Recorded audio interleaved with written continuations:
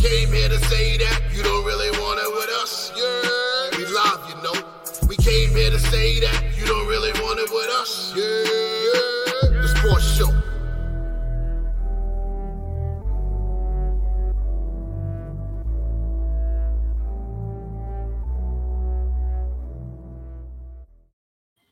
You know what I realized before I made the mix? That I didn't take out the other mix to it. But I got y'all next year for sure. That's coming back. Yeah. What was that, Pete? Yeah. That's what it came on. On my side. Yo, we should film next Sunday. Well, I can't. I can't. I'll likely be on the road. I can't either. I'll be driving back from North Carolina on Sunday. What about Friday? Friday, if we can get it in the middle of the day, yeah, I can do it. Possibility. Okay, because you're so busy. I'm in North Carolina with family this week. Okay, your family could wait 2 hours, What's going on, ladies and gentlemen? Welcome back to another episode of the Your Sports Show. I'm asking you to go to the studio. I mean, that's one thing. I understand, but you can't get on your phone. And we're going back to the studio next year too. At some point in time. At some point in time, not all the time. We'll try. Episode 100, we gotta go back to the studio for sure. Depends on where I'm at. Yes. But welcome back to another episode of the Your Sports Show, episode 87. I am your host, Big Baby, aka the soul of R&B. And at the bottom of the pyramid today, we have Mr. Pete Rosado, the voice of a generation. What's going on, sir? I am finally recovered from last week. Was extremely tired the following days, but I am doing well. Cannot wait for this Christmas break to come, though Christmas seemed to has come at a blink in an eye. It felt like yesterday it was Halloween, and now it's Christmas. Yeah, this is true. And to our top right, we have the queen, the head of the Your Sports Show, Queen Tay. What's up, everybody? 25K Tay. What's going on? Here. Shout out to the Dirty Hills podcast. Good brother Bo. Good people. Hey. Love them. Okay, Fonzarelli. Hey. Hey. Did any of you watch Happy Days? Oh, yes. That was my show. I liked Happy Days.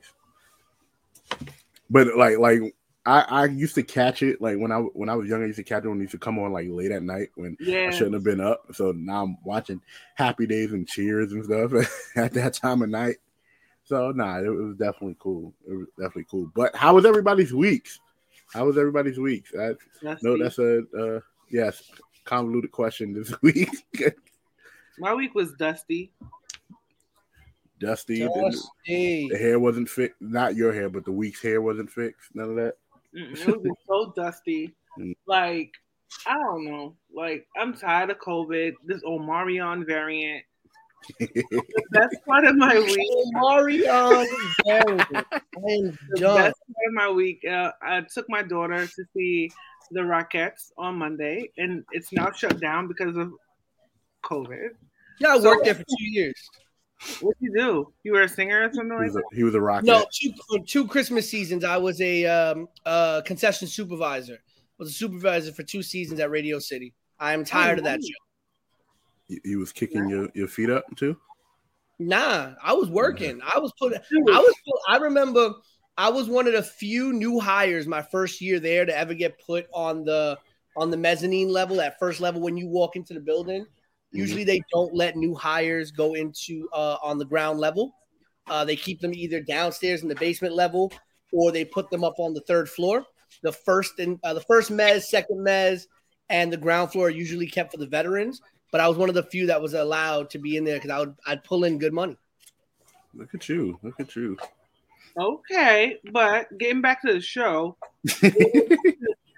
the show is really good. I mean, the precision of the performers, just the meticulous detail that when it goes into the routines, They're really dope. So, I mean, it was one of those touristy things that I never had the chance to do.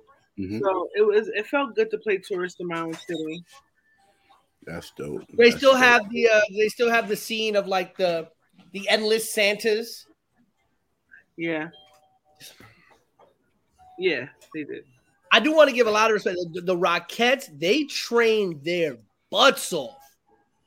And they work for, what is it, usually 4 shows a day, 3 to 4 shows a day, depending on how deep into the season you go. Sometimes 5 shows a day on the really busy days. 3, 4 to 5 shows a day for what? Almost 70 days. Yeah. It's ridiculous. That's a lot. But Mr. Rocket himself, how was your week? Not bad, not bad. It was a quick week. We had quick week at the school. We had some sad news. Unfortunately, they canceled a planned fun day with the students next week because of the Omarion variant.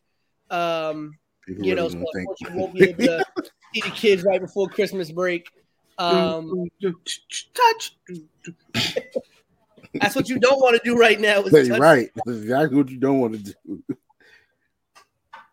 But waiting for the Bing Bong variant. What is this Bing Bong thing? I finally found out what the Coney Island. I finally found out what the Island Boy thing was. Mm-hmm. I'm an Island Boy or whatever that was. Now I'm seeing Bing Bong everywhere. So apparently it's something called Sidewalk Talk or something like that. These dudes from Brooklyn that they do this thing on YouTube called Sidewalk Talk.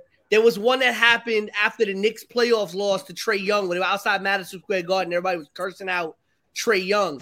But that's where I got one of the pictures from, I think. One of the covers of the episode where the Knicks episode, the guy was acting a damn fool. And so we ended up, I guess it was an episode that happened in Coney Island, and he sees just dudes out in the street asking stupid questions and people acting stupid. And there's this whole thing. And some dude just like in his car comes out and says, "F your life, Bing Bong." That's a Brooklyn thing, though. And then they got this guy interviewing this old, like what I assume is, somebody doing something on the streets they shouldn't be doing. And he's like, "Yo, what you want to say to Joe Byron, right?" And he literally says Joe Byron. Byron. He's like, "What you want to say to Joe Byron right now?" And the guy's like, "What's up? Take me out to dinner." Hey, yo. That's what the Bing Bong is. Yeah. Bing Bong. Yeah, hey, and that guy, and crazy enough, that guy who said that part, he was a homeless dude and everything like that. Now he has an apartment because of the money he's made being the social media superstar now. So, see these dogs in your front yard? Just know I'm upstairs going hard. All right. Enough.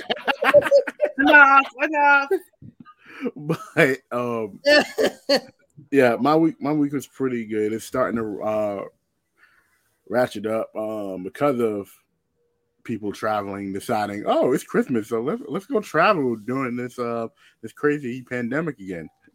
But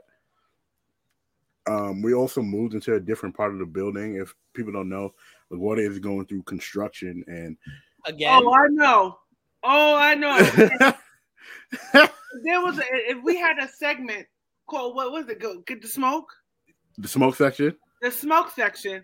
I want to give the smoke the most valuable asshole award to this ticket agent at LaGuardia Airport. I'm not going to give their name and their government out, but I checked them for a flight. Right. I had no choice but to turn around, and then they wouldn't. A lot of people know that I recently came back from, my cancer. I had cancer earlier this year. I have a lot of medications that I have to take and just different things like that. And I put my medication in my suitcase. So at first they were unwilling to give me my luggage back. They said that it was too late. Now, mind you, I checked in an hour before boarding. So I had to turn up. And an hour before boarding, right? Yeah, an hour before boarding. Okay. So say I was boarding at 5:30, I got there about 4:15. Okay. So I don't get what the big issue was. I had to speak to about 4 supervisors, and then I finally lost my shit in the middle of LaGuardia. So sorry, apologies to everybody who was there on Thursday evening and just saw me at my best or worst, depending on. But long story short, that asshole was the reason why my medications almost got shipped to the place I was going to anyway. So, all right. Well, that was Queen Chase. That was Queen Chase smoke section right there. But yeah, we're in a whole different side of the terminal now. It looks a lot nicer. But can't wait to see how it's actually gonna function. But it's terrible. Well, especially Terminal D. Yeah, the Delta terminal and the both Delta terminals are getting like heavy construction, like heavy, like they got to almost knock everything over. But Pete, quick hits, you ready for us? Let's do it. I'm just tallying up pick 5. All right. I'm sure you fiending to do that, right? Also, when I get to pick 5, I'm gonna need you to add +5 for everybody since we didn't do it last week. So everybody gets 5. 5 wins, or we just taking a week off? No, everybody. We just take 5. Everybody gets 5 wins. It's the same thing as going 0. It's the same thing for all of us going 0. The record stayed the same. Okay, so that's everybody gets 5 wins. So, but let's get right into quick hits right about now.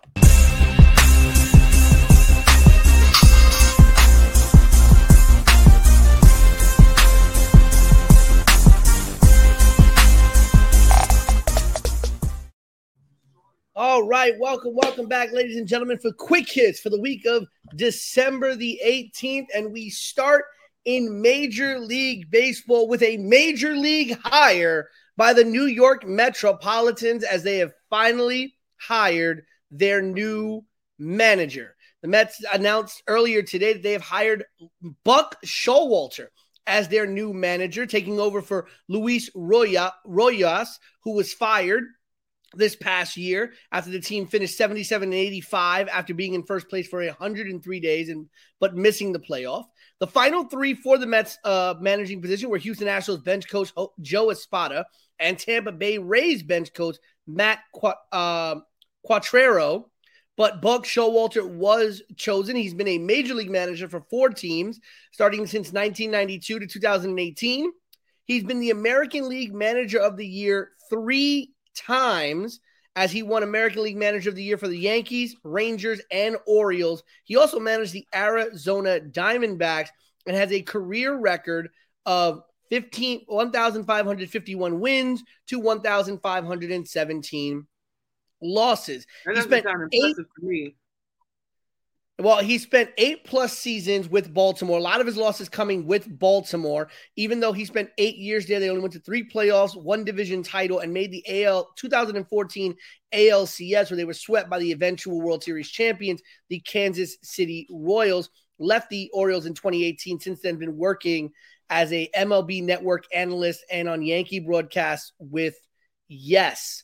A lot of his losses coming during that time with the Baltimore Orioles. When he was with the Texas Rangers, had really great teams. Those are the A-Rod years. Did have some losses, but really great Texas Rangers teams during the regular season. Took the Yankees to the playoffs in 1994. Many thought the Yankees could have won that World Series had it not been for the strike. And then the Arizona Diamondbacks, obviously, was the manager there when they won the World Series against the Yankees in 2001 and stopped the 5-year streak of winning World Series titles. So hoping to bring something to the Mets as their new manager there. No contract terms have been announced just yet. Another person coming back to a position they once held, the Utah Jazz have hired Danny Ainge to be there to oversee basketball operations in Utah after previously being the president of basketball operations and general manager for Boston for so many years.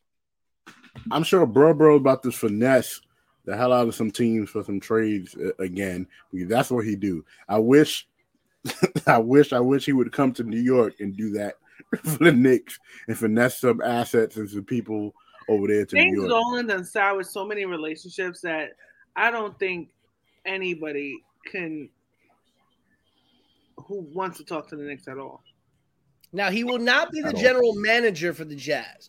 He will be the CEO of Jazz Basketball and the Smith Entertainment Group and alternate governor. He is overseeing basketball operations, but he is working in lockstep with Jazz general manager Justin Zanuck, who does roam the team's day-to-day operations. And he will also be working with the ownership group that includes new owner Ryan Smith and former NBA star Dwayne Wade. And lastly, some sad news that was announced a little over a week ago.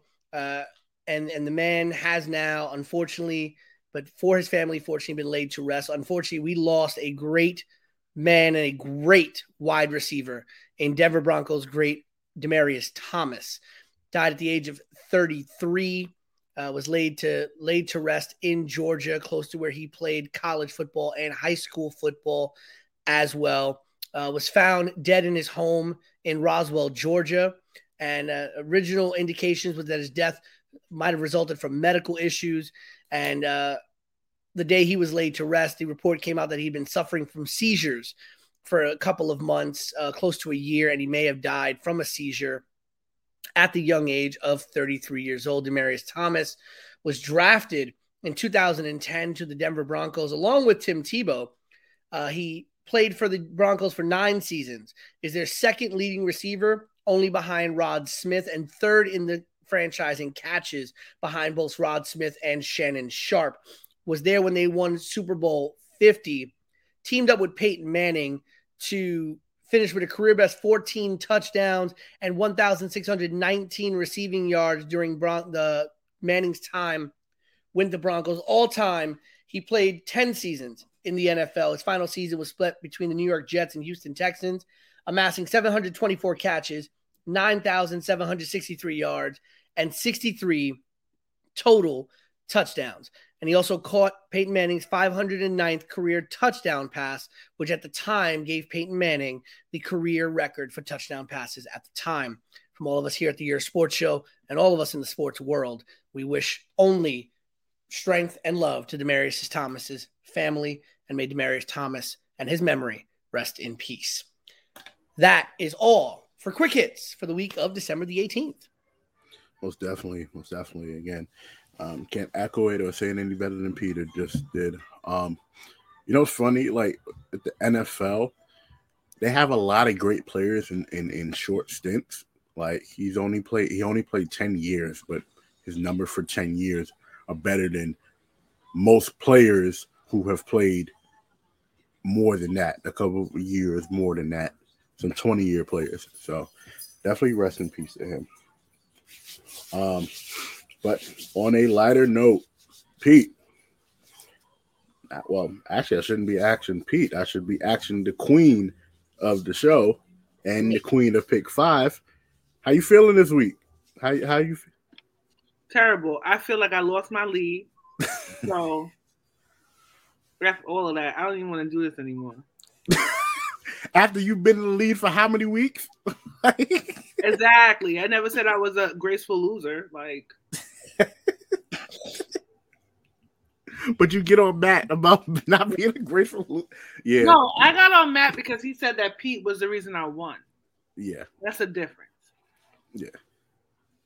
All right, so what's the standings? Go ahead. Like, come on, we'll get into Pick 5. Listen, Pete, come on. 1, 2, 3, 4, 5.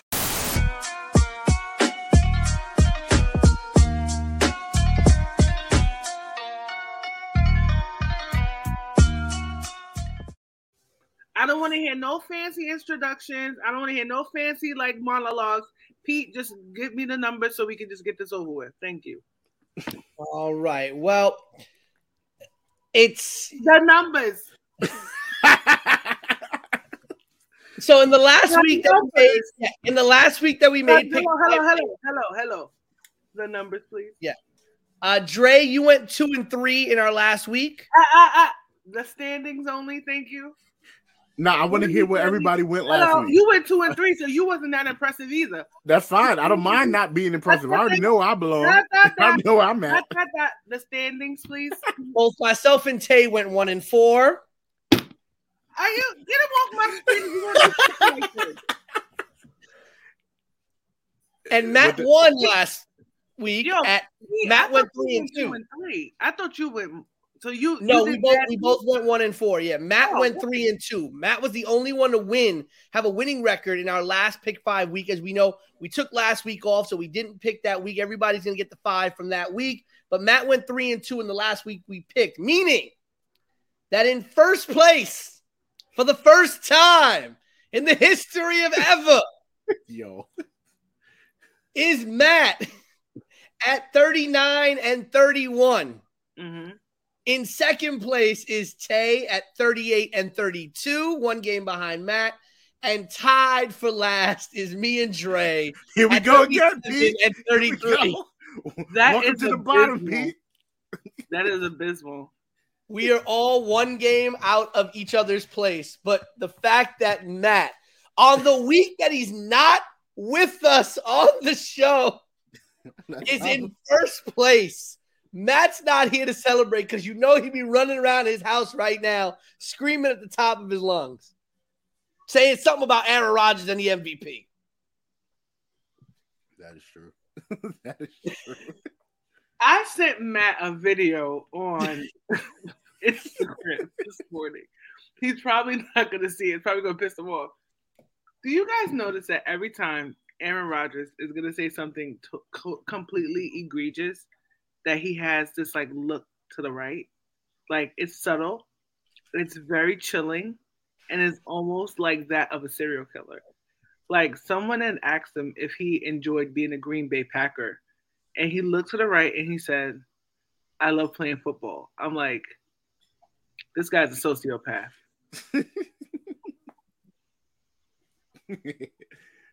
I know, man. They're like, that don't mean nothing. That's my MVP. That's my MVP. Yeah, no, but that's what comes when you don't speak to your parents. You start acting like exactly like a crazy man. I was trying to tell Matt that the other day when it was me and him on the show. He don't want to listen. That the reason why things are the way they are with Aaron Rodgers is because he don't speak to his parents. But it's all good. It's all good. Honor thy mother and thy father, and your days on earth will be long. Mm-hmm. But if you don't, you become a sociopath and then act like a serial killer. He does. He does. He has the mannerisms of a sociopath. I'm just being honest. He is like NFL's Ted Bundy right now. Mm-hmm. Right.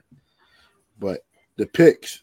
First game, Raiders versus Browns. Oh, I wasn't ready for this. I'm taking the Raiders. The Browns are decimated by COVID right now. Baker Mayfield went down, and then their backup quarterback, Case Keenum, goes down as well into COVID protocols. I'm taking the Raiders in this game. Wait. Didn't they is this one of the games that they did reschedule it, yes. When is it? Reschedule it. Is this it this week coming up, or is it still should be this week coming up? Right now. So it's been flexed to Monday. Okay, fine. The Raiders Browns will be on Monday along with Vikings Bears, and then the Seahawks and Rams and the football team and the Eagles got flexed to Tuesday. They still haven't come up with a name for that team? No, they said they were going to come up with one just by this year before the year started, and I guess they got lazy. They're like, you know what? Y'all are just going to be the football team. I'm going with the Raiders as well. Raiders, for sure. The Browns started off the season looking really impressive, as usual. For the past few years, that's kind of been their MO. And then, like, they completely, like, Baker Mayfield reminds me kind of Kirk Cousins in that he has some remarkable plays within him, but overhyped and overrated. Absolutely. So we're all going with the Raiders. I'm sure Matt will go with the Raiders, but I'm not going to pick for him. No, let him pick for himself. Yeah, let him pick for himself. I got to let him know in enough time because he tried to bark on me the other week. And I wasn't having it. So Titans versus Steelers. I don't know. I really don't know about this game. I mean, the Steelers were looking pretty good like last week. That was the best they looked all season. But the Titans have a penchant for, spoiling streaks. Mm-hmm. But I don't know. Titans are 9-4, oddly enough, and they're a quiet 9-4. Right, with their injuries and stuff like that. Like with Derrick Henry, I think those 4 losses don't happen though. But I'm gonna go with the Titans still. They have a better receiving core, and it's the Steelers. The Steelers are known to just let people down. So yeah, I mean the Titans in their last 5 are 3-2. Beat Jacksonville, New Orleans, and the Rams. They lost to Houston and New England. Steelers in their last 5 are 1-3-1. Lost to Minnesota, beat Baltimore, lost to Cincinnati and the Chargers, and tied with Detroit. Yeah, I'm taking the Titans. How ties with Detroit?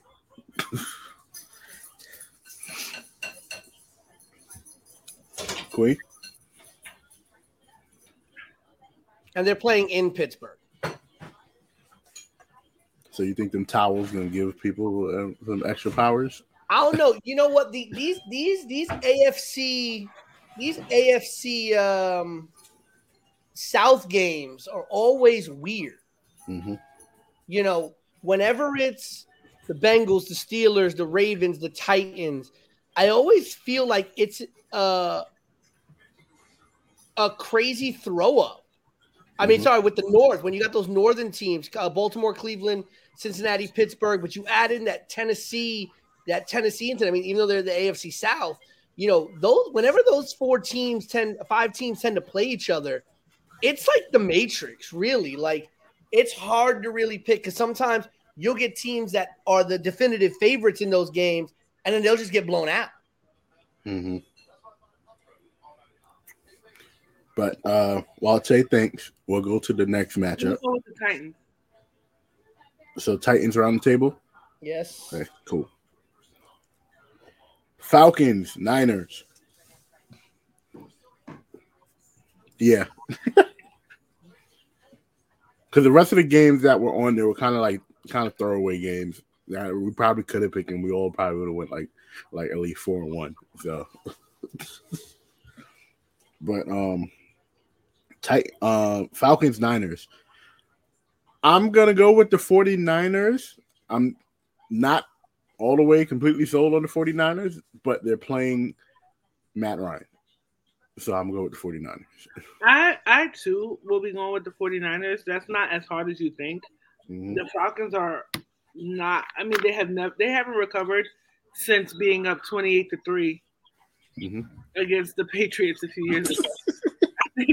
When I think of that team, I still think of that. Yeah, that's the only thing I think of.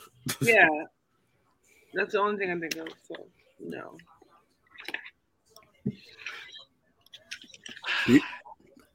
So this is tough. Everything in me is saying to pick the 49ers. They're 4-1 in their last 5. They've beaten Cincinnati, Minnesota, Jacksonville, and the Rams. They're playing at home. They have a winning record. They're a better team. The Falcons are 2-3 in their last 5.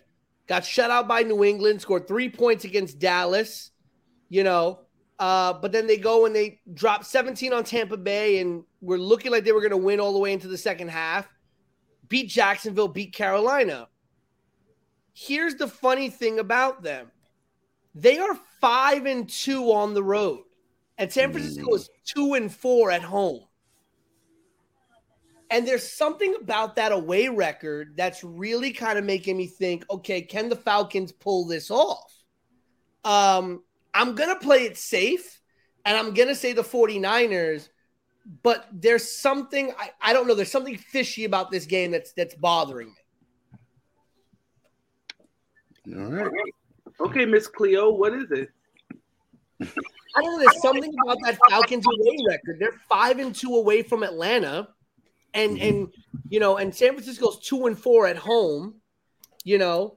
Atlanta has played better as of late in their last 3 games. They beat Jacksonville. They were looking like they were going to beat Tampa Bay before Tom Brady did Tom Brady things, and then they beat Carolina in Carolina. The Niners have a better record overall. They're 4-1 in their last 5. They lost to Seattle on a last-minute touchdown, beat Cincinnati in overtime, but then beat Minnesota, beat Jacksonville, beat the Rams. I'm going to take the smart money and go with the Niners, but like I said, there's something fishy about this game. I don't know what it is. So then go with your gut. Pick the Falcons. How dare you? Pick Matty Ice. Do it. Do it. All right. Seahawks versus Rams. I'm high on the Seahawks. I've always been high on the Seahawks, man. This game was for you. Yeah. I mean, Seattle has been playing out their minds quietly. Past couple of weeks. But I'm still going with the Rams. I'm going to go with the Rams. Odell seems renewed. Not because of damn Odell.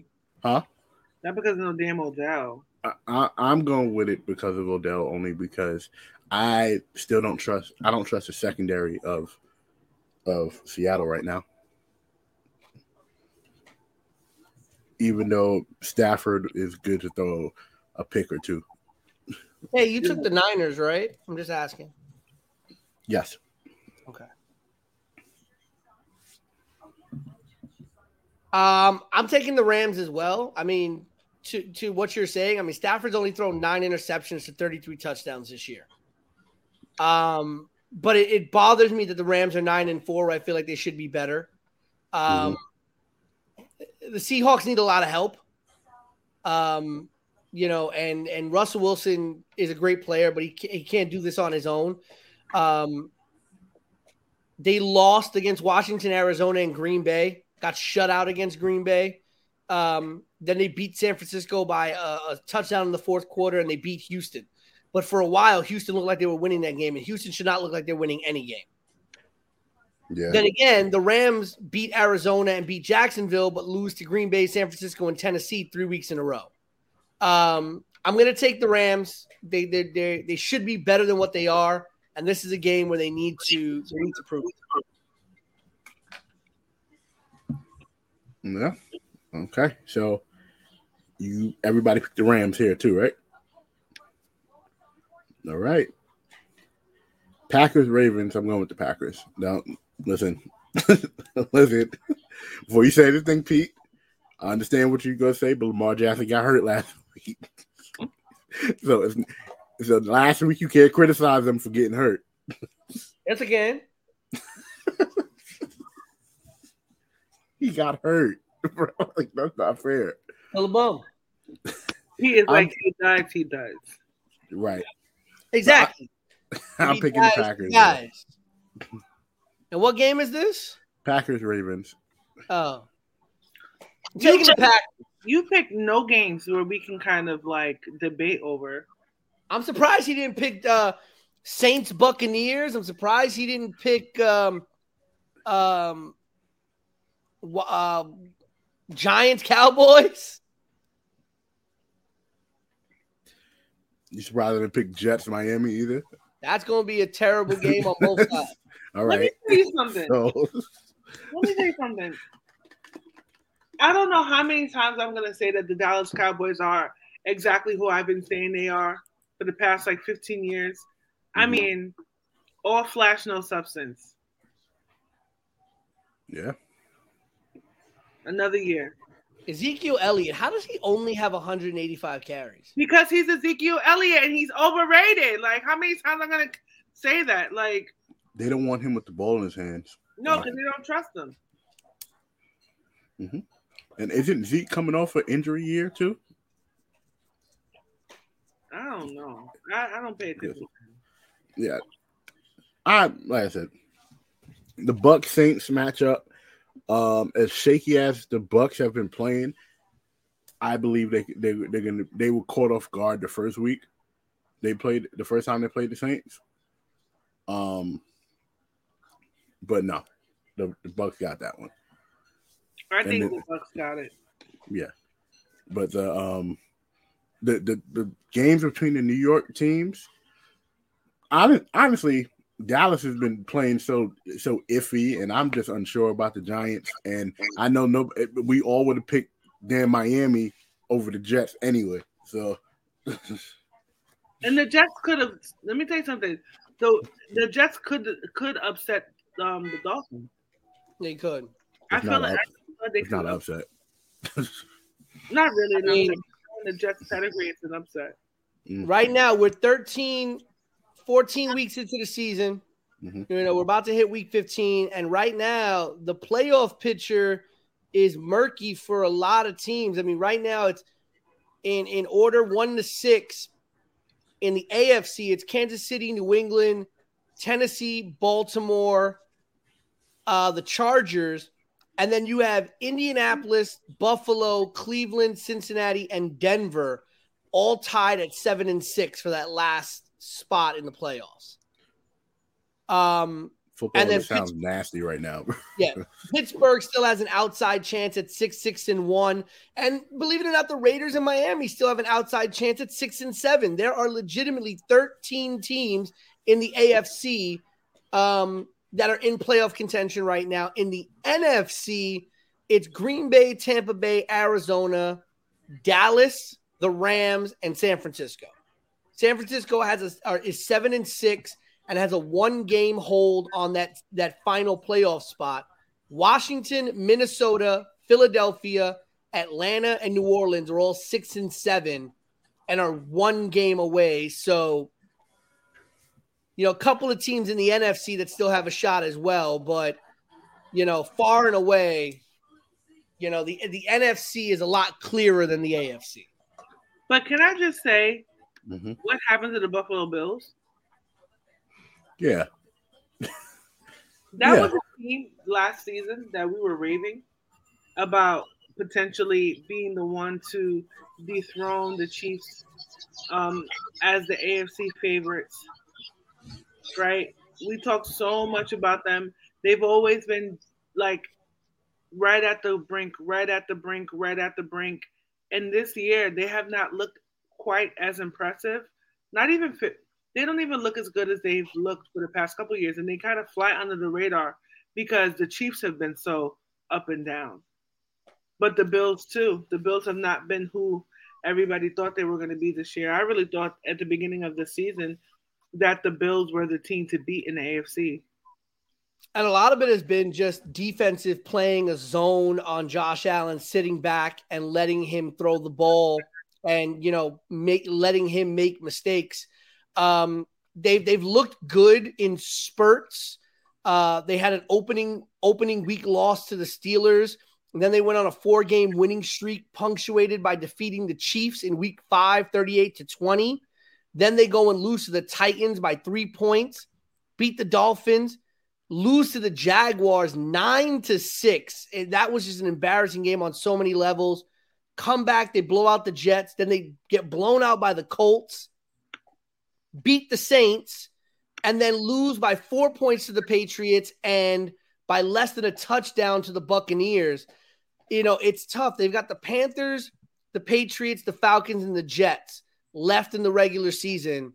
There's no reason why they shouldn't go 4-0 for the rest of the regular season. They're likely going to go 3-1. I could see them possibly losing again to the Patriots, but they should go 4-0 and end 11-6, but they should be much better than what they are. You're right, Tay. Yeah, it's definitely a weird situation in NFL. And this is why Pick 5 has been so weird this year. The teams that's been supposed to win, they haven't. And the teams that's not supposed to win, they pull out random ass victories. Also, Shaq said something about Aaron Rodgers He said, "This Rodgers thing is so off the rails.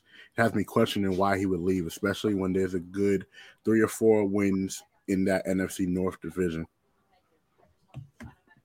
I agree. Yeah.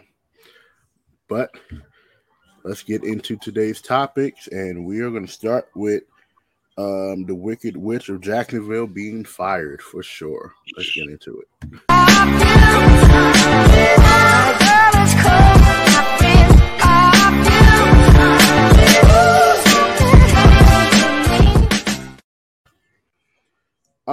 Urban Meyer's fired, y'all.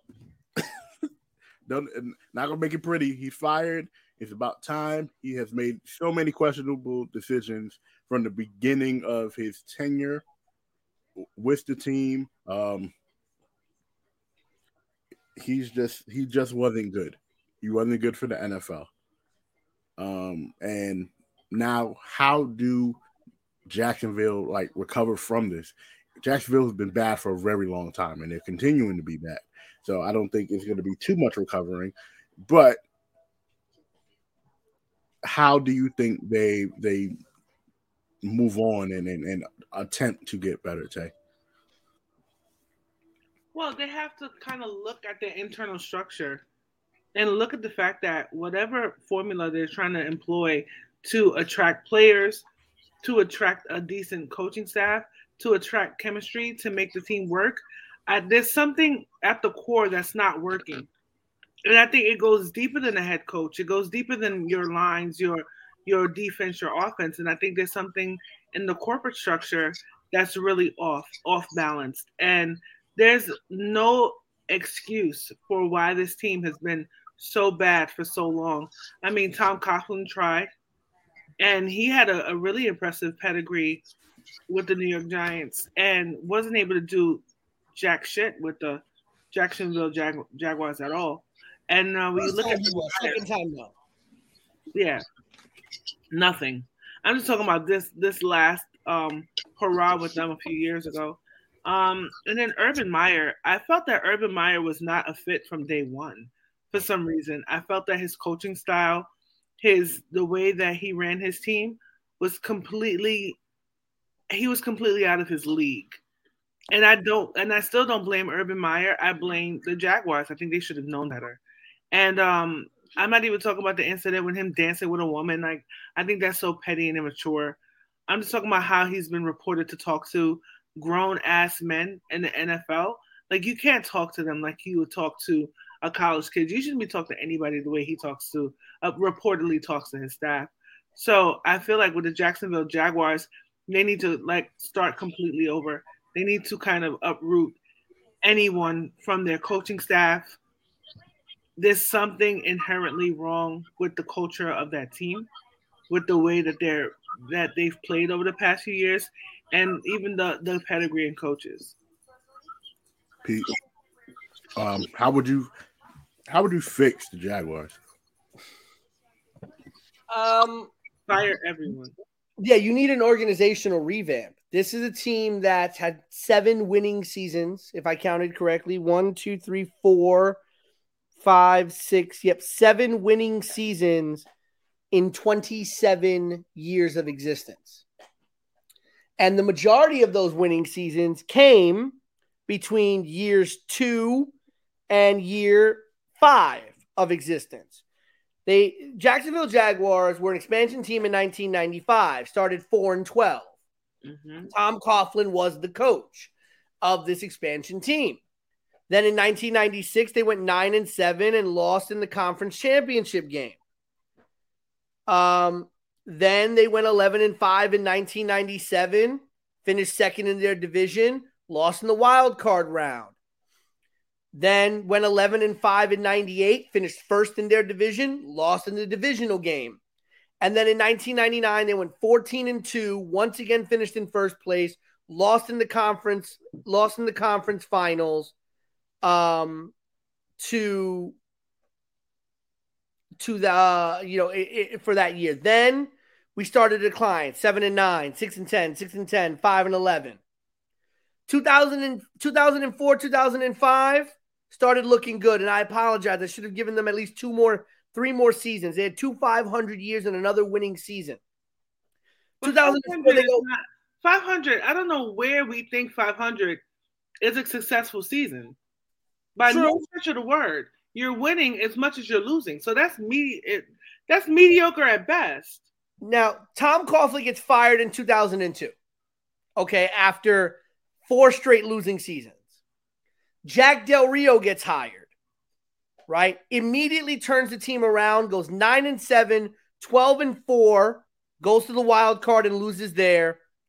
8-8, 11-5, lost in the divisional round, and then went 5-11, 7-9, 8-8, 5-11. So Del Rio comes in, they get 4 good years, and then they have 4 bad years. Then they fire him, bring in Mike Mularkey. He lasts 1 year. Then they bring in Bradley. He goes 4 years, terrible there, right? Then they brought in Doug Marrone, who in his first year, the team goes 10-6, finishes first, loses in the conference finals. And then it's been downhill again from there. The problem is, first of all, when you brought in Coughlin back in the mid-90s, the NFL was different. Coughlin and Del Rio, I think, were successful because of what the NFL was. It was militaristic. The coach is the leader. The coach is the boss. This is what happens. You don't like it. You don't play for the team. There was no – you had superstars, but no one was bigger than the team. Even the superstars understood that there was a team dynamic, especially in the late 90s, early 2000s. Because we were really talking about what? A running back or quarterback. The diva wide receivers weren't really well received on a lot of teams, okay? But they were successful. But once we started getting into the mid-2000s to the late 2000s in the last decade, where the format of the NFL has changed, where now the younger players have a lot more say, the younger players get on the field faster, they are the team, and the coach is the coach, but not necessarily the boss. That's been the issue. And they've also hired coaches that are very militaristic. And you've also hired coaches that come from college. Doug Marrone came from college. He came from Syracuse. He coached at my alma mater. Then went to Rutgers and was once again successful at Rutgers for a number of years. Urban Meyer was successful in college, but a lot of people talked about, will his transition to the NFL be the same? Because college coaches are power hungry. They are the god on campus. Okay? At top college programs, the coach is everything. The coach controls your scholarships. The coach controls whether you play or not. The coach controls whether you make the team or not. And you're talking about kids that are 18, 19, 20, 21 years old. They have to do what the coach says. It's only in the last 2 or 3 years that that's changed. So, a guy like that's not going to work in the NFL because you got a bunch of guys who is just like, as Tay said, I'm a grown man. I'm making millions of dollars. I am my own boss. I listen to you when it comes to on the field stuff, but you got to talk to me like a man. You can't talk down to your players. You can't treat them like you control them, because an NFL coach does not have control over the lives of their players like college coaches do. So basically, because of the power struggle, Urban Meyer wouldn't have been successful anyway. So in order to... You didn't have the tools to even be successful. The tools weren't there. It's like you could try to build a house, but if you don't have the tools, you really can't get started. So partly it's on him, but partly it's on that organization too. I say it's 70-30 with the Jacksonville Jaguars carrying the brunt of why this didn't go the way it was supposed to. Urban Meyer, his coaching tactics, they've always come under question. As you know, before the start of the season, there was a lot of controversy based on some of the things he's said in the past, some of the things he's done in the past. So they went into this with their eyes wide open, knowing what they were getting. It's not like he pulled the bait and switch. Right. I just think you fix them. Coaches are in the NFL. They're coaches that are collaborative. They collaborate with their players. They collaborate with the staff. They're not necessarily true though, because you hear about a lot of these beefs with like Matt LaFleur and Aaron Rodgers. Like, you hear about different strains within the organization, but Urban it was too soon to be beefing. Yeah, but I mean, with LaFleur and Rodgers, that's its own little thing. But look at a lot of the older coaches outside of Belichick are not really successful that much anymore. And a lot of people were coming out about Belichick the minute Brady left. The minute that whole Brady-Belichick dynamic was destroyed, really it's like, all right, everything started coming out about Belichick. Bruce Arians is an older coach, but Bruce Arians is known as a player's coach. Sean Payton's an older coach, but he's known as a player's coach. True. A lot of the older coaches that come from that older mindset of, I'm the boss, I rule with iron fist, you do what I say, are not very successful. Look, Mike Tomlin's maybe the one exception, but Mike Tomlin has the respect of his players. Coach. Tomlin is a player's coach. He has the respect of his players. Yeah, because he's ruled by fear. Yeah. Tomlin is a player's coach, but I think the sad part about it is because he's a black man with a straight angry face, you think he's angry all the time.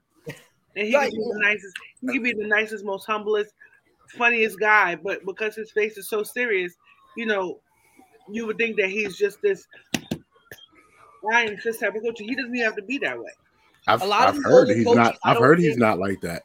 I've heard that he is very sweet individual. I hear that he's a player's coach. Yeah, and a lot of these older coaches that have that iron fist mindset, they're gone. And I'm kind of glad that even though his name comes up a lot for interviews, and I love him personally as a coach, I'm kind of glad Bill Cowher doesn't come back, because Bill Cowher's from that old school mindset, and I don't know if Bill Cowher in today's NFL would work. And again, I'm a huge fan of Bill Cowher. Bill Cowher would be. Coughlin didn't work in his second run in Jacksonville because Coughlin came in with that old school militaristic attitude.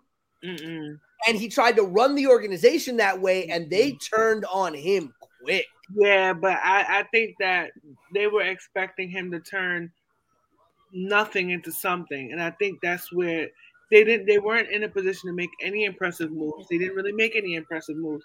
But I think, like we said, I don't think it's the coaching styles that are coming under question here. I really feel like there's a deeper cultural issue with the Jacksonville Jaguars. And I feel like until they fix what's at the root of their problems, it's going to be this. It's going to be same script, different cast. Where's Mark Brunell? When Mark Brunell was there, they were good. You know how long ago that was? But not 1994. Mm-hmm. But not good enough. You're gonna say not good enough? No, they were making the playoffs every year. They were winning. I mean, yeah. I mean, getting to the playoffs to me is not impressive. Not in the NFL. Where's Jimmy Smith, Fred Taylor, Maurice Jones-Drew? Mark Brunell. Like, those are the Jaguars you remember. And I think a lot of it. I think when you talk about that culture, I think there's something to be said about maybe reaching back to those old Jaguars that helped create the foundation of this team and say, how do we rebuild? Won anything? Oh no, they never won anything, but they were successful. I'm bringing back all these losers to coach more losers. Like, that doesn't make any sense. Hold on. Y'all trying to be mediocre? Come on, y'all. Let me tell y'all what's up. But hold up. Let's talk about all three sports. Yeah. Basketball, football, baseball. A lot of the most successful coaches are not winners in their own playing days. They're not. Very rarely do you see successful players, highly successful players, be good coaches. That's the reason why you never see people like John Starks and Allen Houston and Larry Johnson from the Knicks. You never see them in coaching positions, because even though they were stalwarts and cornerstones for the team did nothing. When you look at the record books, you still remember in 1994, the Houston Rockets won the NBA Finals. And in 1999, so did the San Antonio Spurs. You don't remember. You don't think of LJ unless you're a Knicks fan. You don't think of the 4-point play. You don't think of things like that. So bringing all these I won't say mediocre talent because that's not fair, but bringing all these guys who may have had a winning season, that's like giving a participation trophy to everybody. Oh, Pete, you showed up to the podcast on time today. Here's a trophy. But would Shaq make a great coach? Huh? Do you think Shaq would translate to being a great coach? No. I think that's a personality. I think it's also a personality. But I think the reality of it is when you look at neither will Barkley. Neither will Barkley. It's usually those middling. Usually, when you look at the rosters of coaches in the NBA, Major League Baseball, and even in the NFL, when you look at a lot of the coordinators, look at a lot of the head coaches, a lot of them were players who had either middling careers or a flash in the pan careers. And they're better suited for teaching and coaching than they were for players. It's very rare that you see really good players or star players transition successfully to coaching. It's not impossible. You don't really see people who were players in the NFL translate to coaches at all. You see a lot of guys who were coaches translate into coaches. Like you'll see a lot of players. A lot of quarterback coaches are former players. I'm talking about head coach. We don't care about quarterback. I don't care about quarterback coaches. I don't care about offensive line coaches. I'm talking about the head coach, the guy who runs the team. Garrett played, I think. I think Jason Garrett played. Madden played. Jason Garrett played. And what did the Dallas Cowboys do? Nothing. Under his tutelage. Nothing. Okay. And then when you look at the NBA. And you look at the people who are coaches. When you look at Steve Nash, he was a multi-time MVP and a floor general. You know what I'm saying? When you look at Jason Kidd, these are notables. Look at what Jason Kidd did throughout his career. Doc Rivers, people may not know a lot about his playing career, but I remember he had some really amazing years with the Knicks. Amazing years, and was known and had that reputation for being a coach player during his tenure. I think Kobe would have been a good, rest in peace, would have been a good NBA head coach because of the basketball mindset. You get what I'm saying? But with the NFL, what I feel is the issue. You have these teams who they live and die by their head coach, and they live and die by the quality of talent that they have on their roster. The Jacksonville Jaguars have had no one of note to me over the past few years to kind of make a deeper run than what they've already been doing. Yes, they could have done better, but the best they could have done was a 500, which to me is mediocre. No, I mean they had some really good winning seasons. They did make a couple of championship games. I know you went through their whole entire history, Peter. You know, it was like having a real life Wikipedia. You read all that shit in a minute. And you know do you know what I learned and all that? They're a middling team. They need to go to the CFL. To your earlier point, just to back that up, we're gonna wrap it up after this. Yeah, there's only been 17, I believe, 17 successful players that have transitioned from NFL players to NFL coaches, and many of them, probably the most successful ones, are Dick LeBeau, who didn't do much as the head coach of the Bengals, but became probably the greatest defensive coordinator of all time for the Steelers, and obviously more recently, Mike Singletary, who coached the Niners and the Bears, Art Shell, and Mike Ditka as probably the most successful players to transition to head coaches in the NFL. You had a couple others, but many of them are not successful. Sometimes coordinators don't even translate to successful coaches. Everybody credited Matt Patricia with all of the Patriots' success. And then he went to the Detroit Lions, and then I forgot that he was you would think back in the days when the Patriots were winning everything, you know, unless they were facing my Giants, you would see Patricia on the court, on the field, almost as much as you saw Belichick, because of how they were jocking this guy so bad. Like, you thought that when he went off to branch off and be his own coach, you really thought that he was going to do something with the Lions, and he did nothing. Yeah, he didn't do. I mean, the only three coaches that have been really successful after coming out of Belichick have been Charlie Weiss, I'm forgetting Romeo Crennel, and now Mike Vrabel, who's coaching the Tennessee Titans, has been kind of successful. And Vrabel, obviously, we know him as a great player for the Patriots. All right. Well, we'll see what the Jacksonville Jaguars got to do. I don't think, like I said, bringing in somebody would help, but I don't know what they can do. They need a hard reset. Super hard reset, like refresh, erase all the data. But volume up and power. Yes. Factory data reset. Send it back. But so we've talked about this last issue for a while, and sports and COVID don't seem to go together at all still. And it's just it's a lot. You can drop it. Drop it. Drop it. Drop it. I don't care. I'll make it do it. That's so good. Sorry, got packages from Amazon. Got some stuff. But COVID and the NFL and the NBA now. But the NFL just had to postpone about how many games? 3 games? 3 games. 3 games this week due to COVID. The NBA has over 20 players who are in COVID protocol. With the NFL, I'm going to start with the NFL.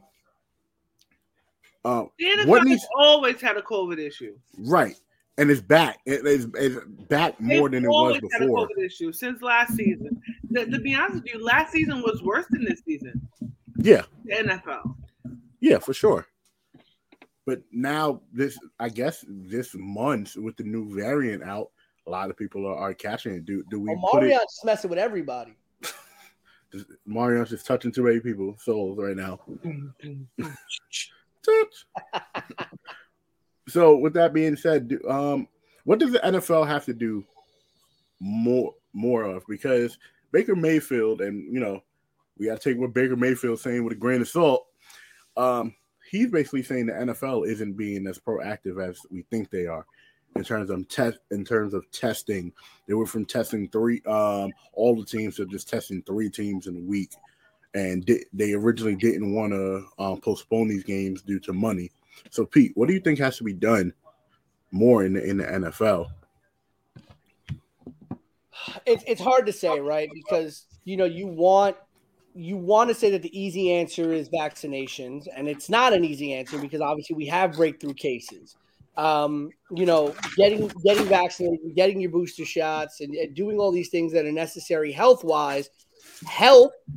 They make it less likely, but they don't make it impossible, right? Just like getting a flu shot doesn't make it impossible to get the flu, but it's still going to protect you more than not getting the flu shot. So, yeah, I think the first step is really – it's vaccination, but then that becomes a personal choice with players. You can't mandate that.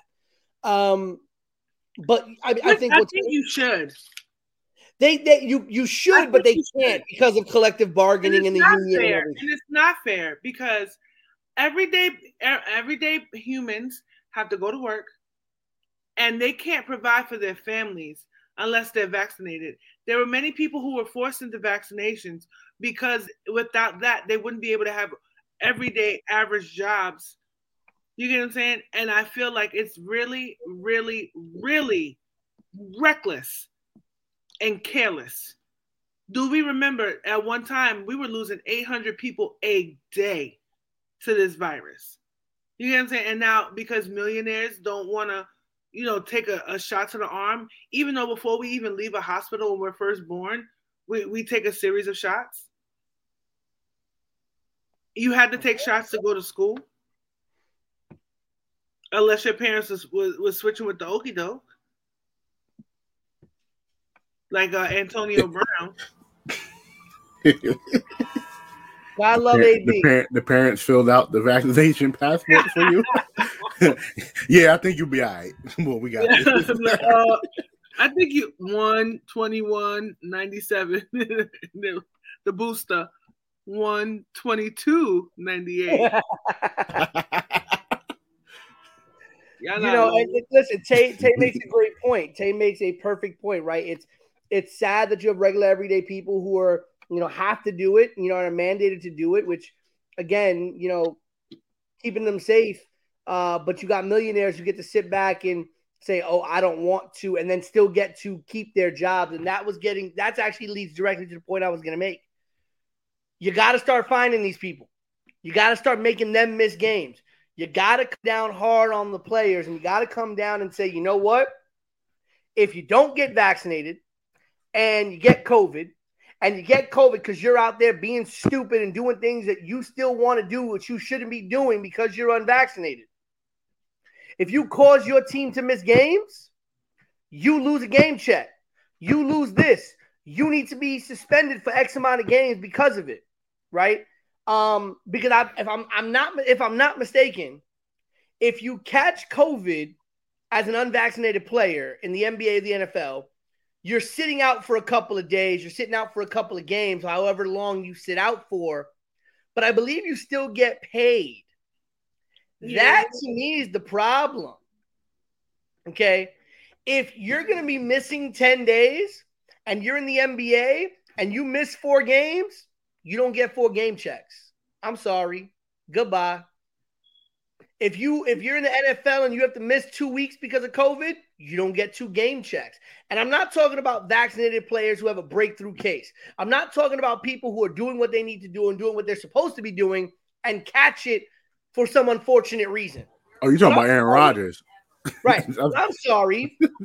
If you are an unvaccinated player and I see you on TMZ up in the club doing things you're not supposed to be doing, unmasked and all this other stuff, and then you walk into the facility, boo-hoo-hoo, I got COVID, right. Boo-hoo-hoo, we taking some of that money. Simple. Money. If you don't want to get vaccinated, you shouldn't play. That's how I feel. And I'm going to keep the same energy when it comes to talking about Kyrie entering COVID protocol today for NFL, NBA. Mm-hmm. You know what I'm saying? I think they can't let that money send the business. They maximize my money to make my money is what they're saying. Yeah, but if you don't want to get vaccinated, you shouldn't play. Bye. Bye. Go play in the CFL or CBA or. Can't do that because Canada won't let you play. Canada play. They won't even let you. Let me tell you something. They won't even let you play at Rucker Park without being vaccinated, but you can play in the NBA. Mm-hmm. You see how crazy that is? You can't play high school sports if you're not vaccinated. But you can play this? You can get $1 billion contract from the league and play, but if you're playing for free, nah. It's a rich privilege, and I don't think that's fair. That's what's killing us, man. It's a rich privilege. And I know there's some people who do have religious exemption.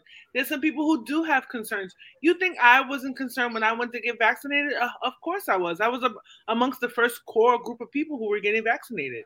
Mm-hmm. You know what I'm saying? So if I would have lost the arm or been mutated into the Walking Dead, I mean, that's the risk that I was going to take. I was trying not to laugh. I'm just being honest. So walk around like because we see all these movies about apocalypses and all this stuff and all these, everybody done seen all these zombie movies and virus movies and I Am Legend and all of that.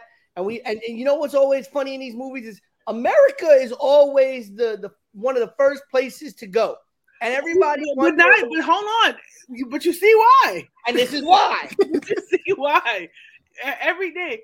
I'm sitting here. I'm like, I'm stocking up because I'm like, yo, if The Walking Dead happens, they're not coming to Brownsville because like it is too much to me. Like, I saw a meme.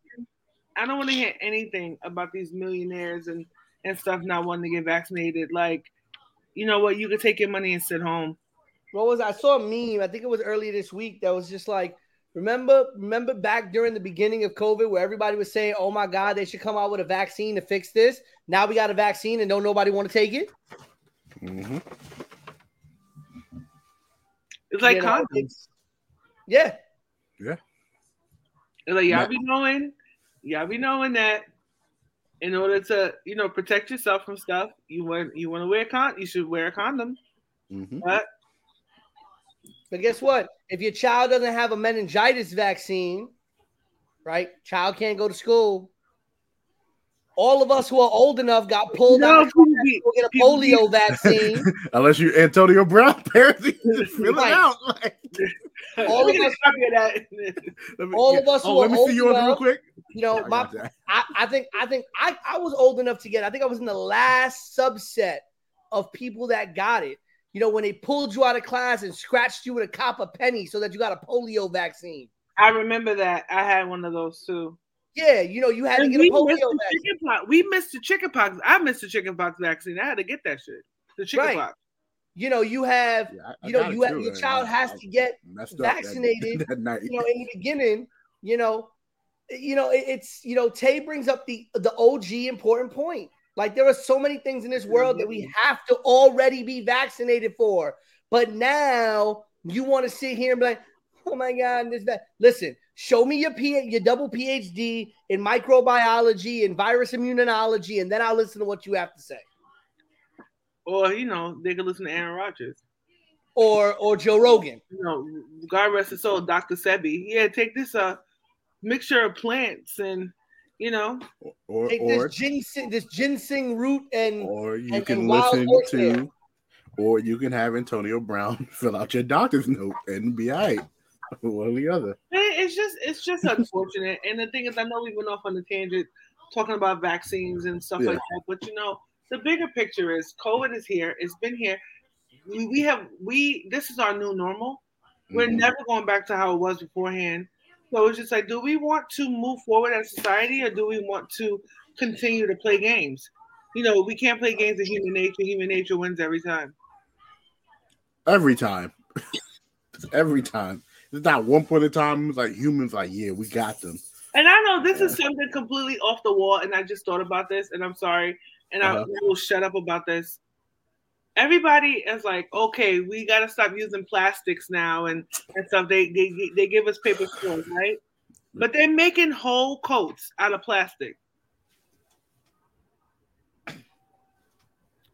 So is it not good to have, what I'm saying? So, I'm confused too about. I am confused too about that. That's actually a good topic. That's a good topic.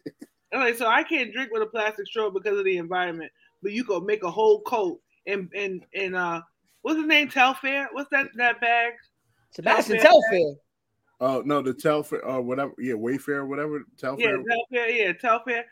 Like, that's all made of like recycled plastic. So what's good for the goose is good for the gander. Man, I can't get drunk at BBQs because I got to drink the give me a bag made out of whatever. Give me a bag out of whatever material Yeezy makes his Swiss cheese shoes out of. Plastic. Yeah, the Swiss cheese plastic shoes out here looking like a Stegosaurus on your foot. I think we said we're gonna talk about the NBA, what the NBA needs to do, but I think it's similar to what the NFL needs to do too, and that is one to make sure the players are vaccinated. Again, this is not for people to be like, oh, this vaccination thing. This is not one of those things where we're like, oh, if you're not vaccinated, you're a bad person. Nobody is saying that. Never. No. Yeah, nobody is saying that. This is not that type of podcast. We're not those type of people. Of course not. No, that's one thing about me, like, everybody gets so like hell bent, conservative, liberal, also like, no. Like, some of the best people I know are conservatives, and some of the worst people I know are liberals.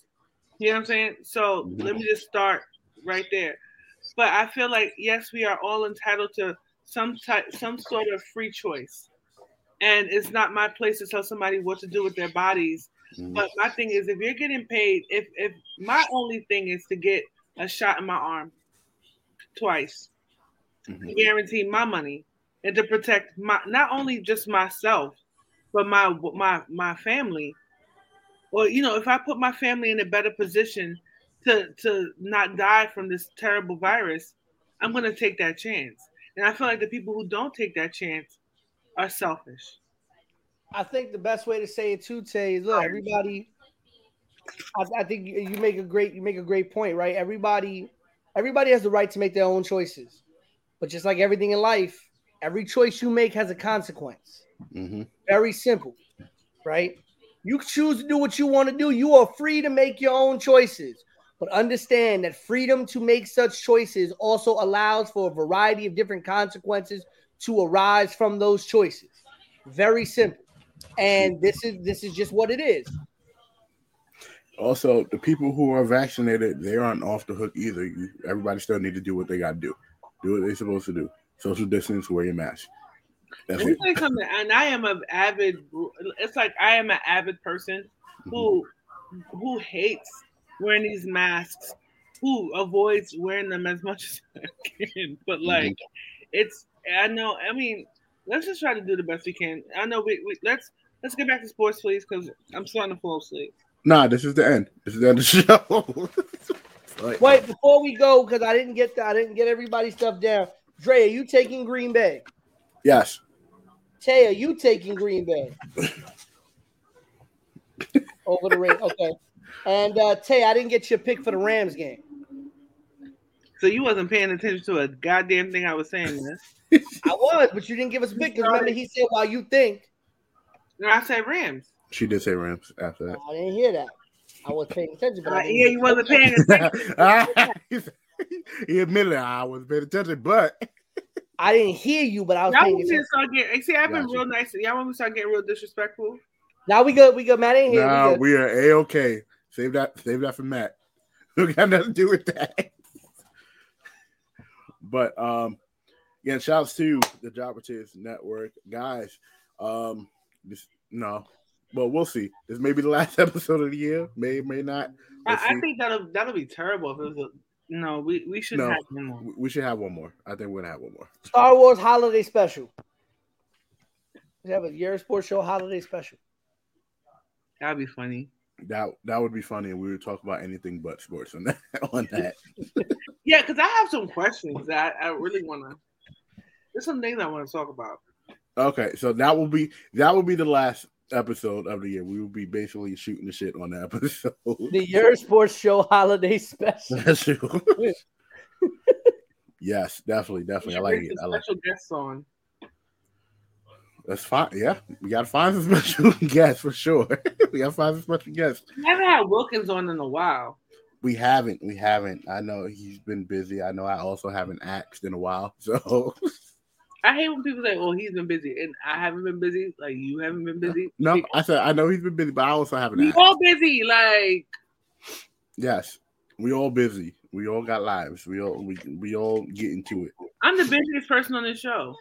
We know. No, we know. But definitely tune in next week. Definitely not. I feel that episode's gonna be hilarious. But for BK Matt, Alexa, play "Touched" by Omarion. Oh no! I'll put that at the end. I'll put that at the end of the episode. Too late. You can play it now. I already played the other stuff. Marion has arrived. For the voice of the generation, Pete Rosado. It is your boy. Oh, I'm sorry. For our DJ, Alexa, Queen Tay. Keep playing it. Play it out. Go see Spider-Man, everybody. Go see Spider-Man. It's dope. It is your boy, Big Baby, signing off. Peace.